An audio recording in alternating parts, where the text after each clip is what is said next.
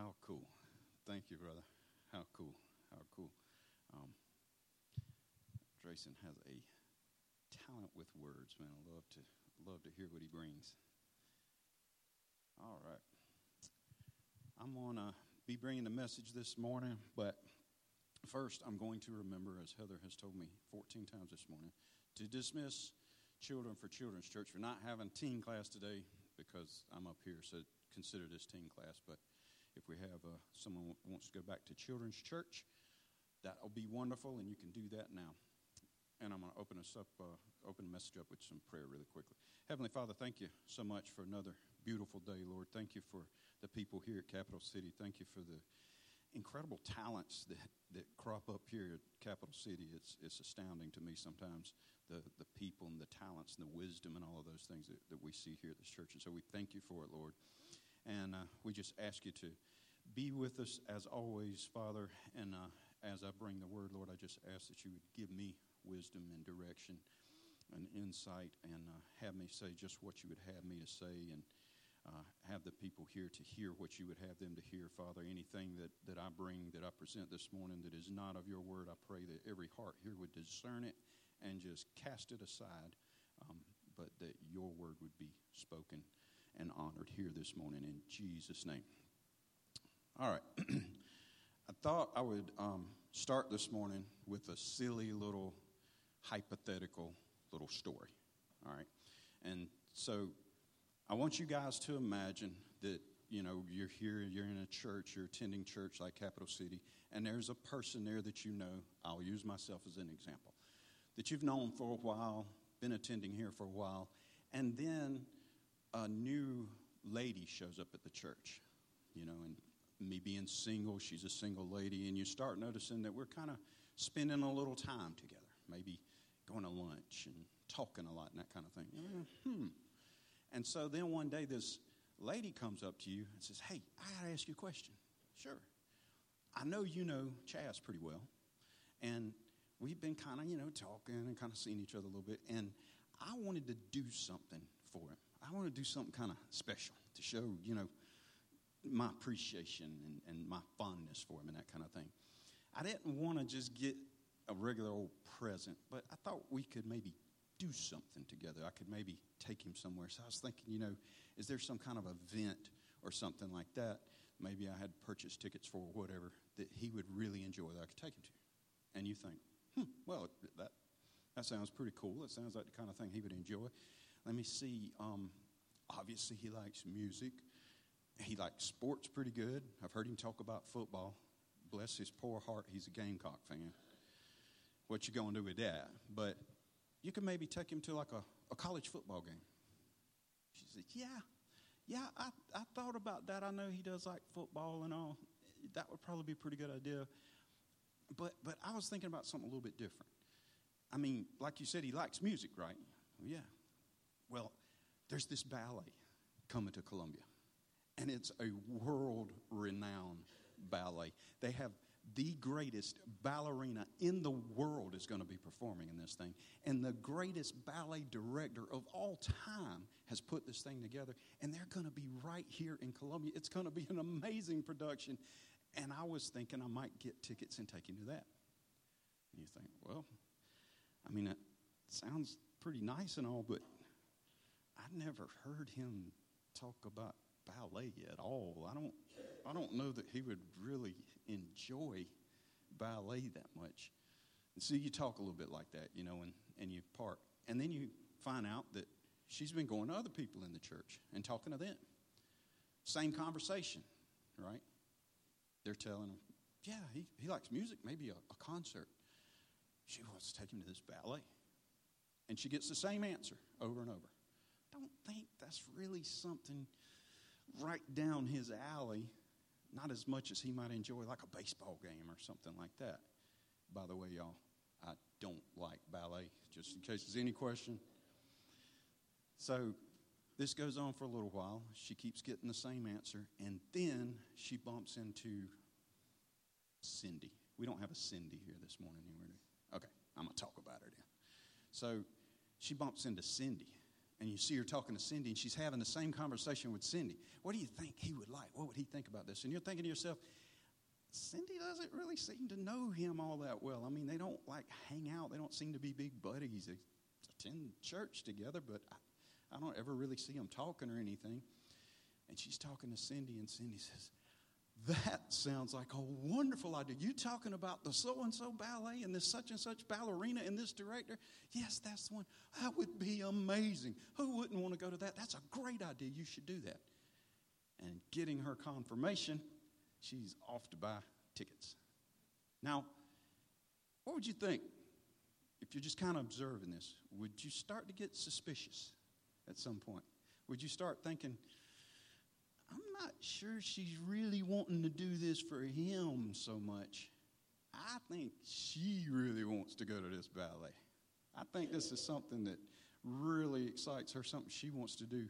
And she's just trying to get somebody to kind of agree with her so that she can go do this thing that she really wants to. Does that make sense? Would you guys look at it that way? All right, so put that aside for a minute. If I titled my message this morning, it would be something like the clarity of Scripture. I want to talk to you this morning about the clarity of Scripture. And this has been rattling around in my head for a little while because, for one thing, I was a person years ago that thought Scripture is just not so clear. Why is it so vague? Why is there so many gray areas and this kind of stuff? I'll tell you a little, this is a true story. It's a silly story, but it's a true story. I was an adult, and I was not a Christian. I was one of those, I kind of call myself a loophole Christian. I thought I found a loophole. The Scripture says you believe and you're saved. And I thought, well, I believe the Bible's true. I believe God created the world. I believe Jesus is the Son. I believe he died on the cross and rose from the dead. I'm a Christian. Cool. That means I can live my life however I want to. I found the loophole, right? And that was kind of the way I looked at myself. And I remember thinking one day, what if I'm out somewhere, I don't live my life as a Christian. Nobody's going to look at me and say, boy, that's a Christian right there. I knew that. But what if I'm out somewhere one day and somebody asks, what if a question comes up about being a Christian and they ask, well, how does a person get saved anyway or something like that? Shouldn't I at least know what to tell them? I mean, I didn't want to look like a big hypocrite. I didn't want to go witnessing to people and preaching with a beer in one hand, I didn't want to be that hypocritical in my beliefs.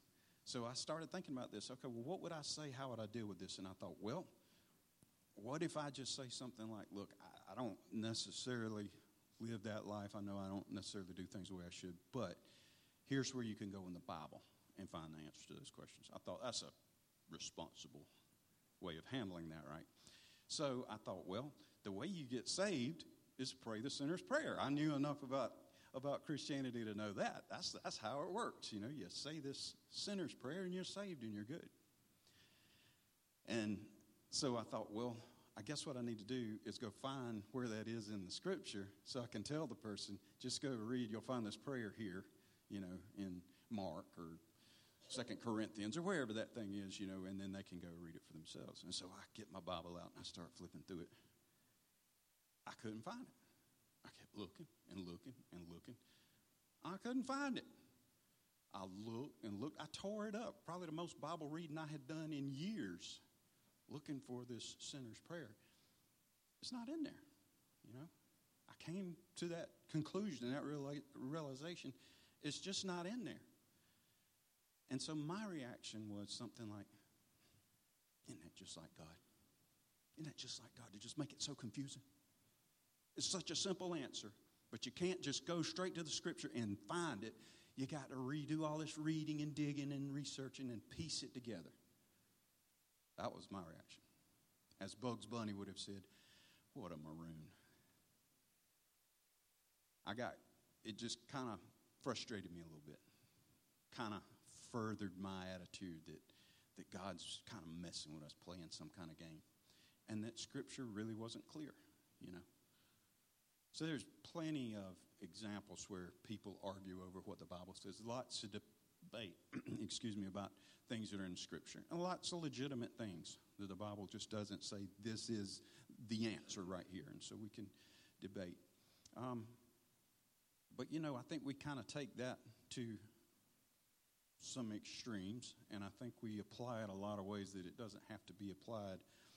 I was thinking about things that might come up in our everyday lives, like how I should talk.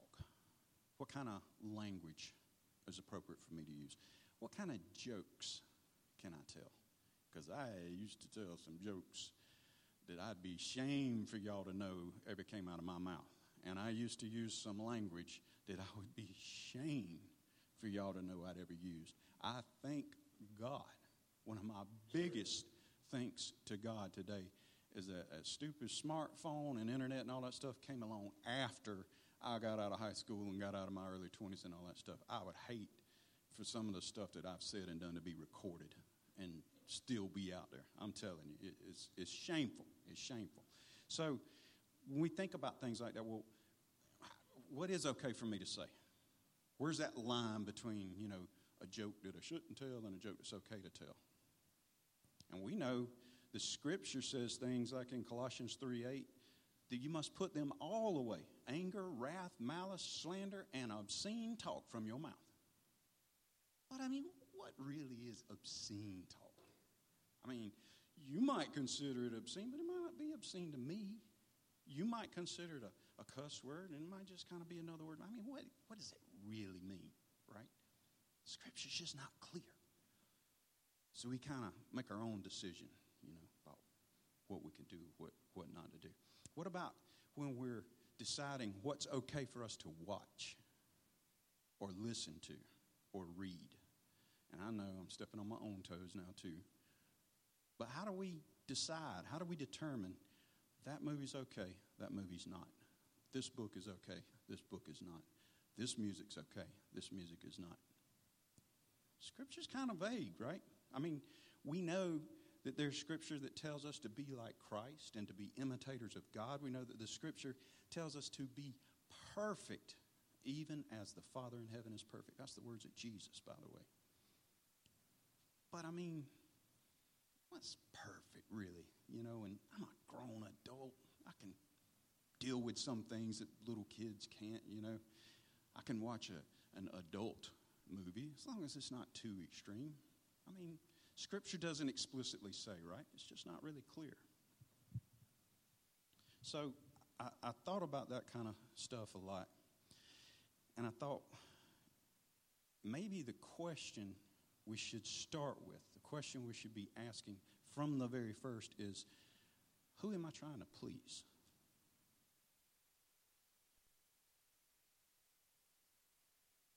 Am I trying to please me? Or am I trying to please God? Paul asked this question once in Galatians 1 in verse 10. I'm paraphrasing. He said, who am I trying to please? Who am I trying to get the approval of? Man or God? And he was talking to the church. He's talking ostensibly to Christians and saying, look, am I trying to please you guys? Am I trying to get your approval? Or am I trying to please God? Am I trying to get his approval?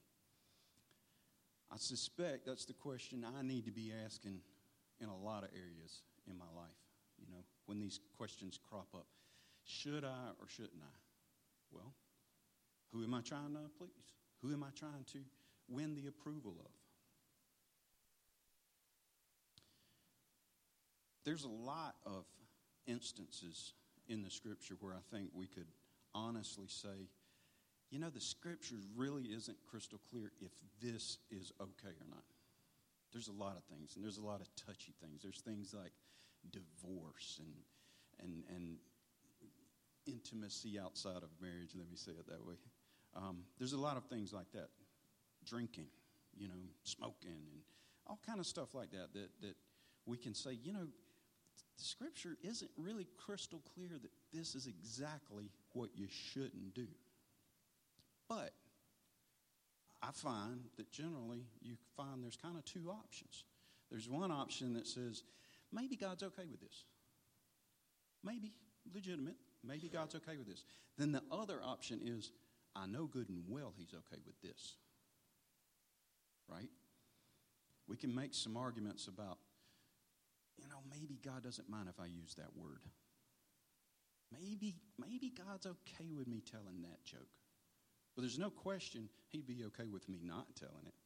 No question he'd be okay with me not using that word. No question that he'd be okay if I don't watch this movie. But maybe. So in a situation like that, if I'm truly trying to please God, trying to live for him, he's what's important to me. He's the one who matters to me more than anything else. Why would I not make choice number 2? I mean, what's the argument?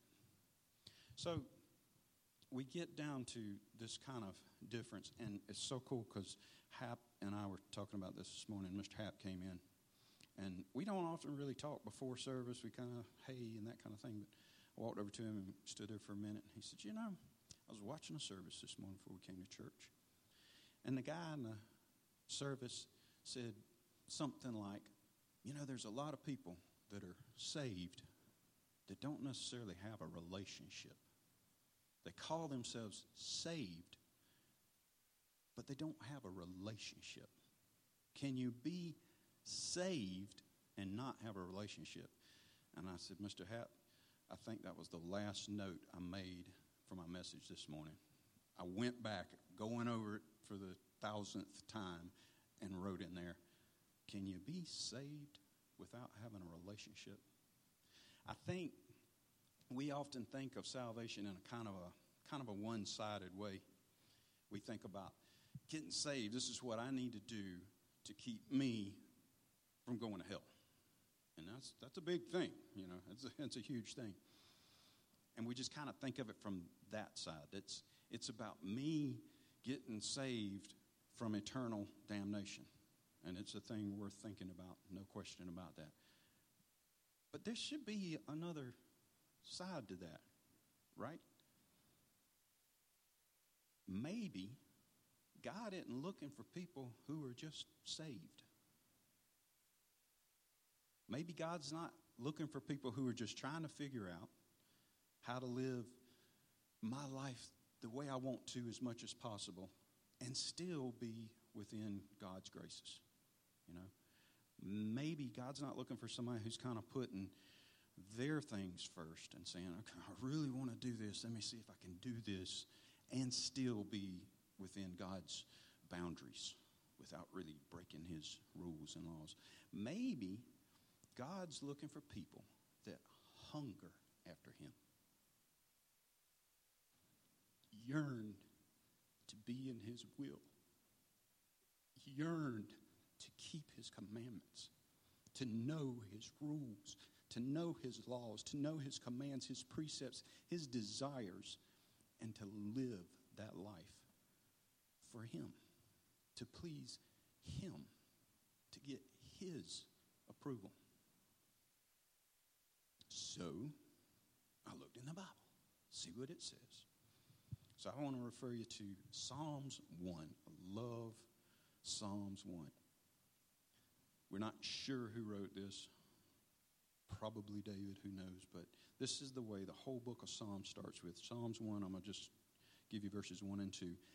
Blessed is the man who walks not in the counsel of the wicked, nor stands in the way of sinners, nor sits in the seat of scoffers, but his delight is in the law of the Lord, and on his law he meditates day and night. That's heavy. When I apply that to me, I think, wow, that's kind of tough. I might need to work on that a little bit. He's talking about men who delight in the law of the Lord. It's what they love. Read through the Psalms, and you'll come across many times David or other psalmists saying, Lord, I love your laws. I love your commands. I love your precepts. Teach me, Lord. Teach me your ways. Teach me your laws. I want to know them, Lord. They're life to me. They're wonderful to me. I want to live them. Help me, Lord. Of course, we all remember the greatest commandment. Jesus said the greatest commandment, there's a couple of places, but Matthew 22, 37 and 38, Jesus says, here's the greatest commandment. You shall love the Lord your God with all your heart, all your soul, and with all your mind. This is the great and first commandment. That's a big commandment. That's bigger than thou shalt not murder, right? We think of sin in our own kind of way, like murder is like the worst thing you could do, or maybe, commit rape or do something to a kid or something like that. These are terrible sins. It's not what Jesus said. Jesus said, this is the greatest commandment. Love the Lord your God with all your heart, all your mind, all of your soul. And you know what? If you do that, it seems all the other stuff just works out. You don't have to worry about all those other things. In fact, that's what Paul said, that all of the commandments hinge on those first two. Love the Lord your God with all your heart, mind, soul, and strength, and love your neighbor as yourself. Everything else kind of hinges on that, builds off of that. Then there's Jeremiah 29. We love Jeremiah 29, right? I know the plans that I have for you, plans to prosper you, right? Hallelujah. Here's what Jeremiah 29:13 says. You will seek me and find me when you seek me with all your heart. Now, this is a promise God's making, but there's a condition here, right? Yeah, you'll find. You seek me, you'll find. That's what Jesus says. Seek and you will find. Knock and it'll be open. Seek me, you'll find me. But there's a condition. When you seek me with all of your heart, then you'll find me. So, you remember our story from earlier about the lady asking about the ballet tickets and what you think and all that kind of stuff. And I think, man, how much am I like that at times? How often do we kind of do things like that with God, right? That we kind of saying the right things. We talk like, and we tell ourselves, I'm trying to figure out what God wants me to do. But the truth is, kind of trying to figure out how we can do what we want to do and still be within God's graces. And I think in the story, I hope in the story that I completely made up, of course, that we're able to see the disingenuousness, right? This lady really doesn't seem to be all that sincere. She doesn't seem to be genuinely trying to do what she says she's trying to do. And if we, being fallen humans, can see that, don't you think God can see that? Don't you think God can even look into our hearts and see what's going on? Scripture said God's not mocked. God knows us inside out. He knew us before the earth was ever created. He knew us. He knows each and every one of us better than anyone else. So this question kind of arises to me, well, does God test us? Does he actually do that? We blame a lot of stuff on the devil. And I got no problem blaming the devil with whatever you want to blame him with. But every time something bad happens, man, that devil. My tire went flat this morning on the way to work and it was raining. That devil. Somebody at work talking about me behind my back. Man, that devil, he's always messing with me. My paycheck come up short. I ain't got money for that devil. Right? Well, as I read the scripture, I actually don't see so much of that, but I see a lot of God testing people. Of course, probably the biggest example, the most well-known example is Job. Oh, Job, man, great day, right? I mean, he went through it, right? And yet Job says, in a couple of places, Job says, God did this to me. Now, we know the story. We know the devil talking with God, and God saying, okay, you can do this, but don't do any more, and all of that. So he is allowing the devil to do these things. But that's kind of the point. God's allowing. And Job said, God did this. And God says of Job, he has spoken correctly. It says Job did not sin with his mouth. God, towards the end of Job, calls him my servant Job. He has spoken correctly about me, my servant Job. What about Abraham? Scripture says God tested Abraham when he told him to sacrifice his son Isaac.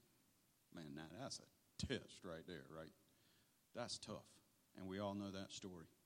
Abraham was going to do it. I didn't even see where he argued or anything. Come on, Isaac. You know, and it says God tested him. What about Joseph? I love the story of Joseph. Man, it's so cool. Joseph was in prison in a foreign land. He was sold to foreigners as a slave and dragged off to some foreign land where he didn't know anybody, forced to work in someone's house. And before long, because the wife of the owner was an evil, conniving woman and got mad at him, she lied on my boy and got him thrown in prison. That's wrong. And here's Joseph in prison, and he goes from prison to second in command over the entire country. Nothing but God. Amen. But here's the thing. We all agree and we always say, man, that's so incredible. And, of course, that's the big part of the story. But the same God put Joseph in slavery and had a woman lie on him and throw him in jail. And you know, the scripture even says in Psalms 105, 17 and 19, talks a minute about the people, you know, the children of Israel. That's kind of where they got their base in Egypt. Was through Joseph. He says, he had sent a man ahead of them, Joseph, who was sold as a slave. His feet were hurt with fetters. His neck was put in a collar of iron until what he had said came to pass. The word of the Lord tested him. Man, I mean, that's heavy. And I think about me, you know, it's a cool story. You know, you hear the story of Joseph and you think, man, that would be so cool, right? That would be so cool. What if that happened, something like that, you know, happened to me? What if that was me in there, you know, how cool? But then I think, I don't know, when my brothers jump on me and beat me and throw me into a pit, take my favorite cloak, cut it up, pour blood on it so they can go back and tell my dad I got killed by a wild animal, and then I get sold into slavery, and then the slave owner's wife gets mad, jealous, and conniving and lies on me and gets me thrown in a prison. How would I react to all that? I'm not sure I'd be saying, praise the Lord. God is in control. Hallelujah. Look what he's doing. I'd be saying, that devil, doggone. He's always messing with me.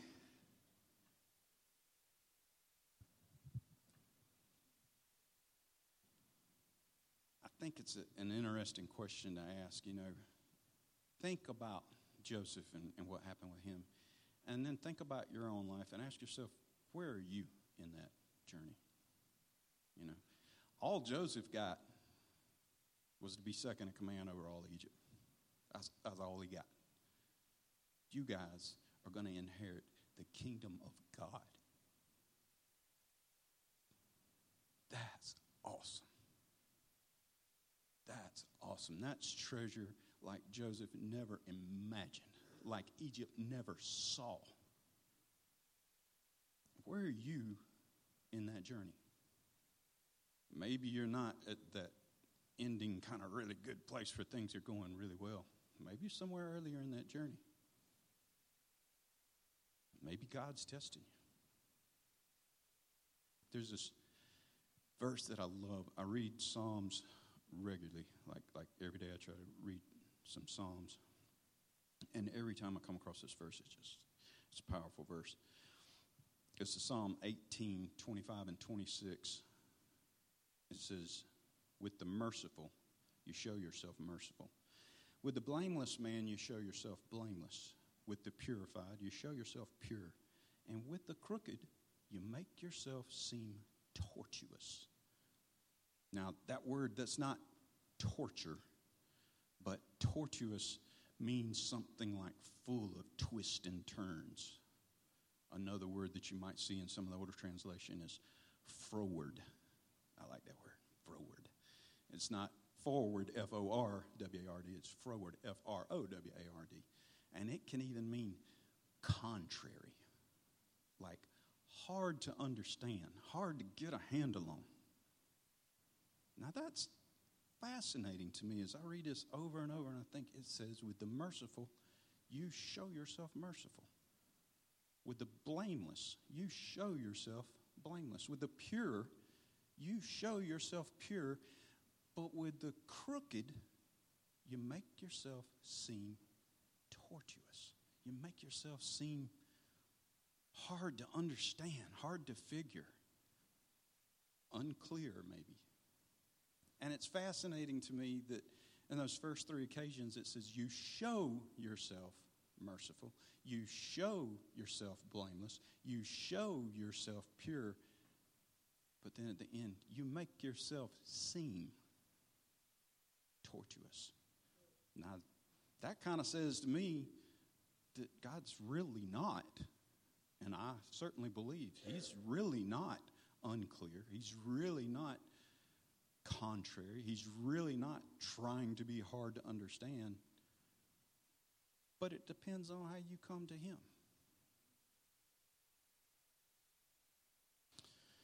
So I was looking at like verses that maybe talk about testing just to kind of confirm my suspicion. So I just wanted to throw a few at you. Here's Deuteronomy 8:2. And you shall remember the whole ways, talking about the children of Israel, that the Lord your God has led you these 40 years in the wilderness, that he might humble you, testing you to know what was in your heart, whether you would keep his commandments or not. I was at a tire place Friday, and they had a sign that man, that's so cool. And it said, he proved his love by dying for me.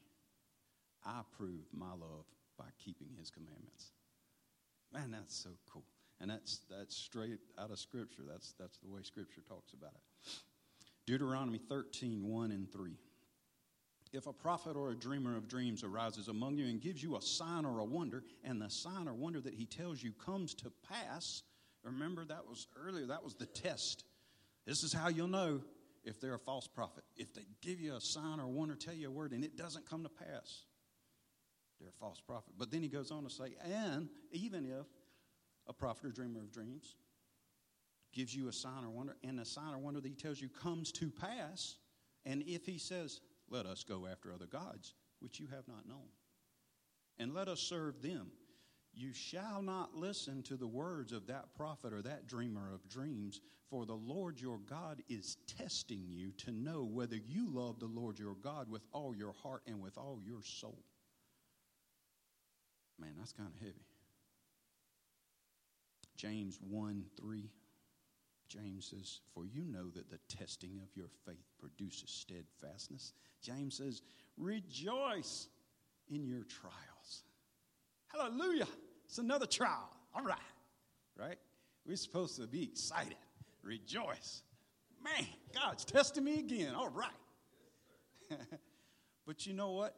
That's the opportunity for your blessing. Right? That's the opportunity for you to be storing up some reward in heaven where it really matters.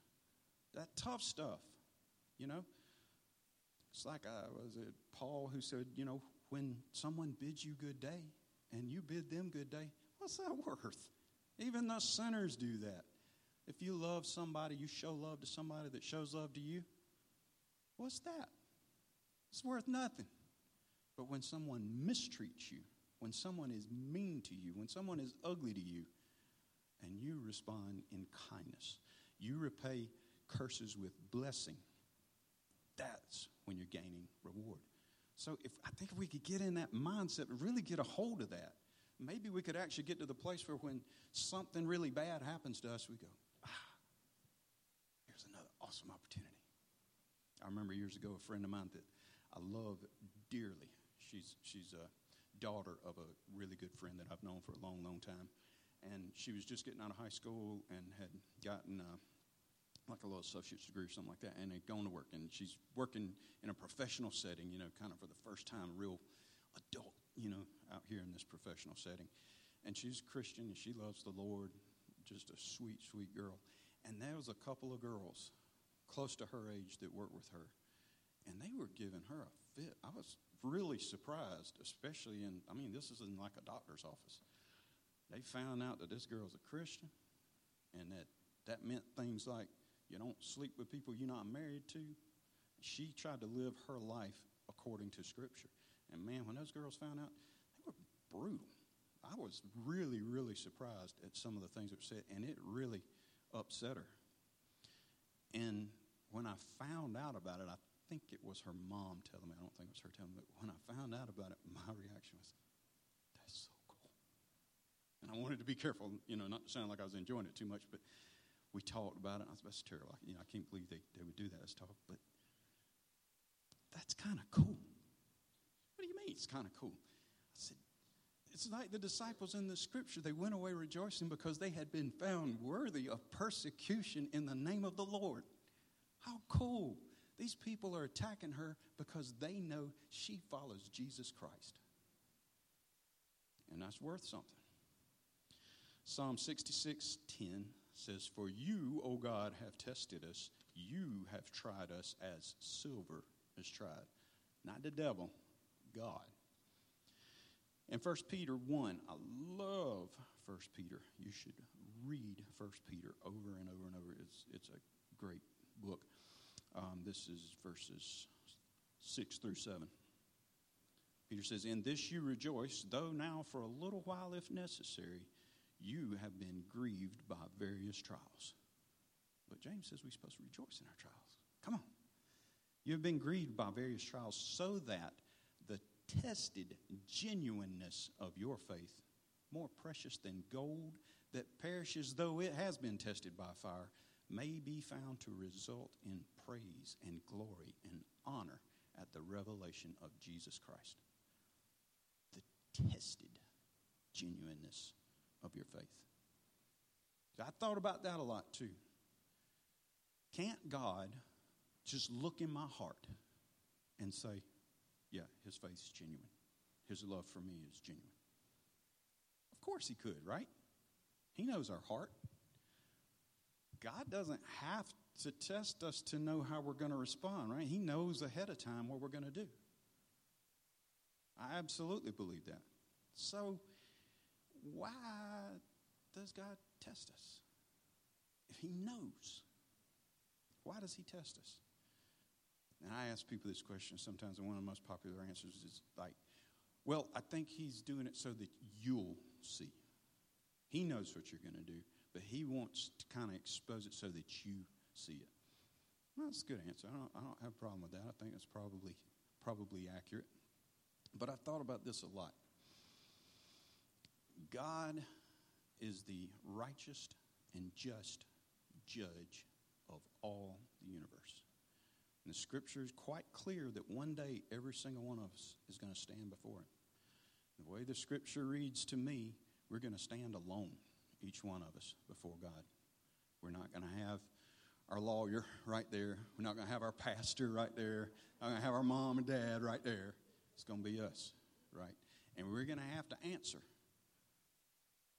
The Scripture says, for every idle word we have spoken. Jeez. We're going to stand before this righteous, just judge of all the universe. And I wonder if he doesn't test us so that when that day comes, he can lay out however much evidence he needs to lay out to prove what he says is true. Unfortunately, we know there's going to be a lot of people that won't have a leg to stand on. And if they want to argue, and I can't imagine arguing with God when you're actually standing there in his presence face to face. But I've heard a lot of people say stuff like that. Man, well, if God does it, I'm going to say, yeah, whatever. Yeah, go ahead, think like you want to think. But if they want to argue, God's going to have all this evidence. Oh, yeah? You remember this? You remember this? You remember this? You remember this? But it's not just a bad thing, see, because the Scripture talks about Christians gathering up reward in heaven, right? So God's also going to be able to say, that's my girl right there. Well, why do you say that? Well, this is why I say that. Once this happened, and this is how she responded. Then another time this happened, and this is how she responded. Then another time, you remember that really bad thing that happened to you one time? I did that. And the reason I did that was because I knew how you were going to respond, and you responded wonderfully. And what a celebration, right?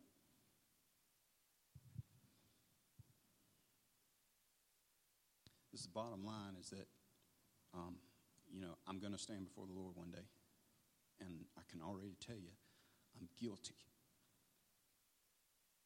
I don't know what it's going to look like, but if they ask, how do you plead? Guilty. I got no recourse. Got no defense.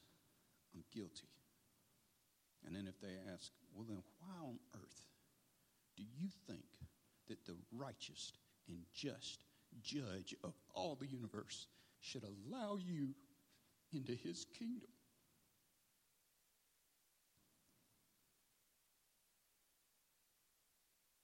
I hope I had the strength to say, because his son, Jesus, died for me. That's my only hope. I'm not going to be able to say, well, I did a whole lot of good stuff. Doesn't that kind of counter it out? It's not the way it works. I'm not going to be able to say, well, I lived this many years, for myself, but then I've lived a lot of years for Christ. It's not the way it's going to work. My only hope, your only hope, is in Jesus Christ. And I think, according to what I see in the Scripture, we ought to be changed to the extent that not only is our hope and trust solely in Jesus Christ and the work he did for us on the cross, but that we love him. We love him with all our heart. I'm not even sure how that actually works. I can't stand here and say, well, I love him with all my heart. I'm just not exactly sure how all that works, but that's what I want. And that's what I pray. God's changed me, and I pray that he continues to change me. I pray I wake up tomorrow a different person than I was today. I want to grow in appreciation and love for my God and my Savior that sent his son to take my place and die for me and give his life for mine. And that starts to sound an awful lot like a relationship, right? I think that's what we're supposed to be striving for, is an honest-to-goodness relationship with Jesus Christ. Heavenly Father, thank you so much for what you've done for us and what you continue to do for us. Lord, thank you for Jesus. Lord, thank you that you saw fit, for whatever reason, in your goodness and your grace and your mercy and your wisdom, you saw fit to send him to be nailed to a cross and to be killed for our sake and to take on our penalty, to take on our debt of sin that we owed, to take it on himself and to pay for that for us so that we don't have to suffer the dire consequences of those things, Lord. Thank you for your goodness, your kindness, and your mercy. Thank you for the opportunity this morning, Father, and I pray that you would just bless all of our proceedings here today in Jesus' name.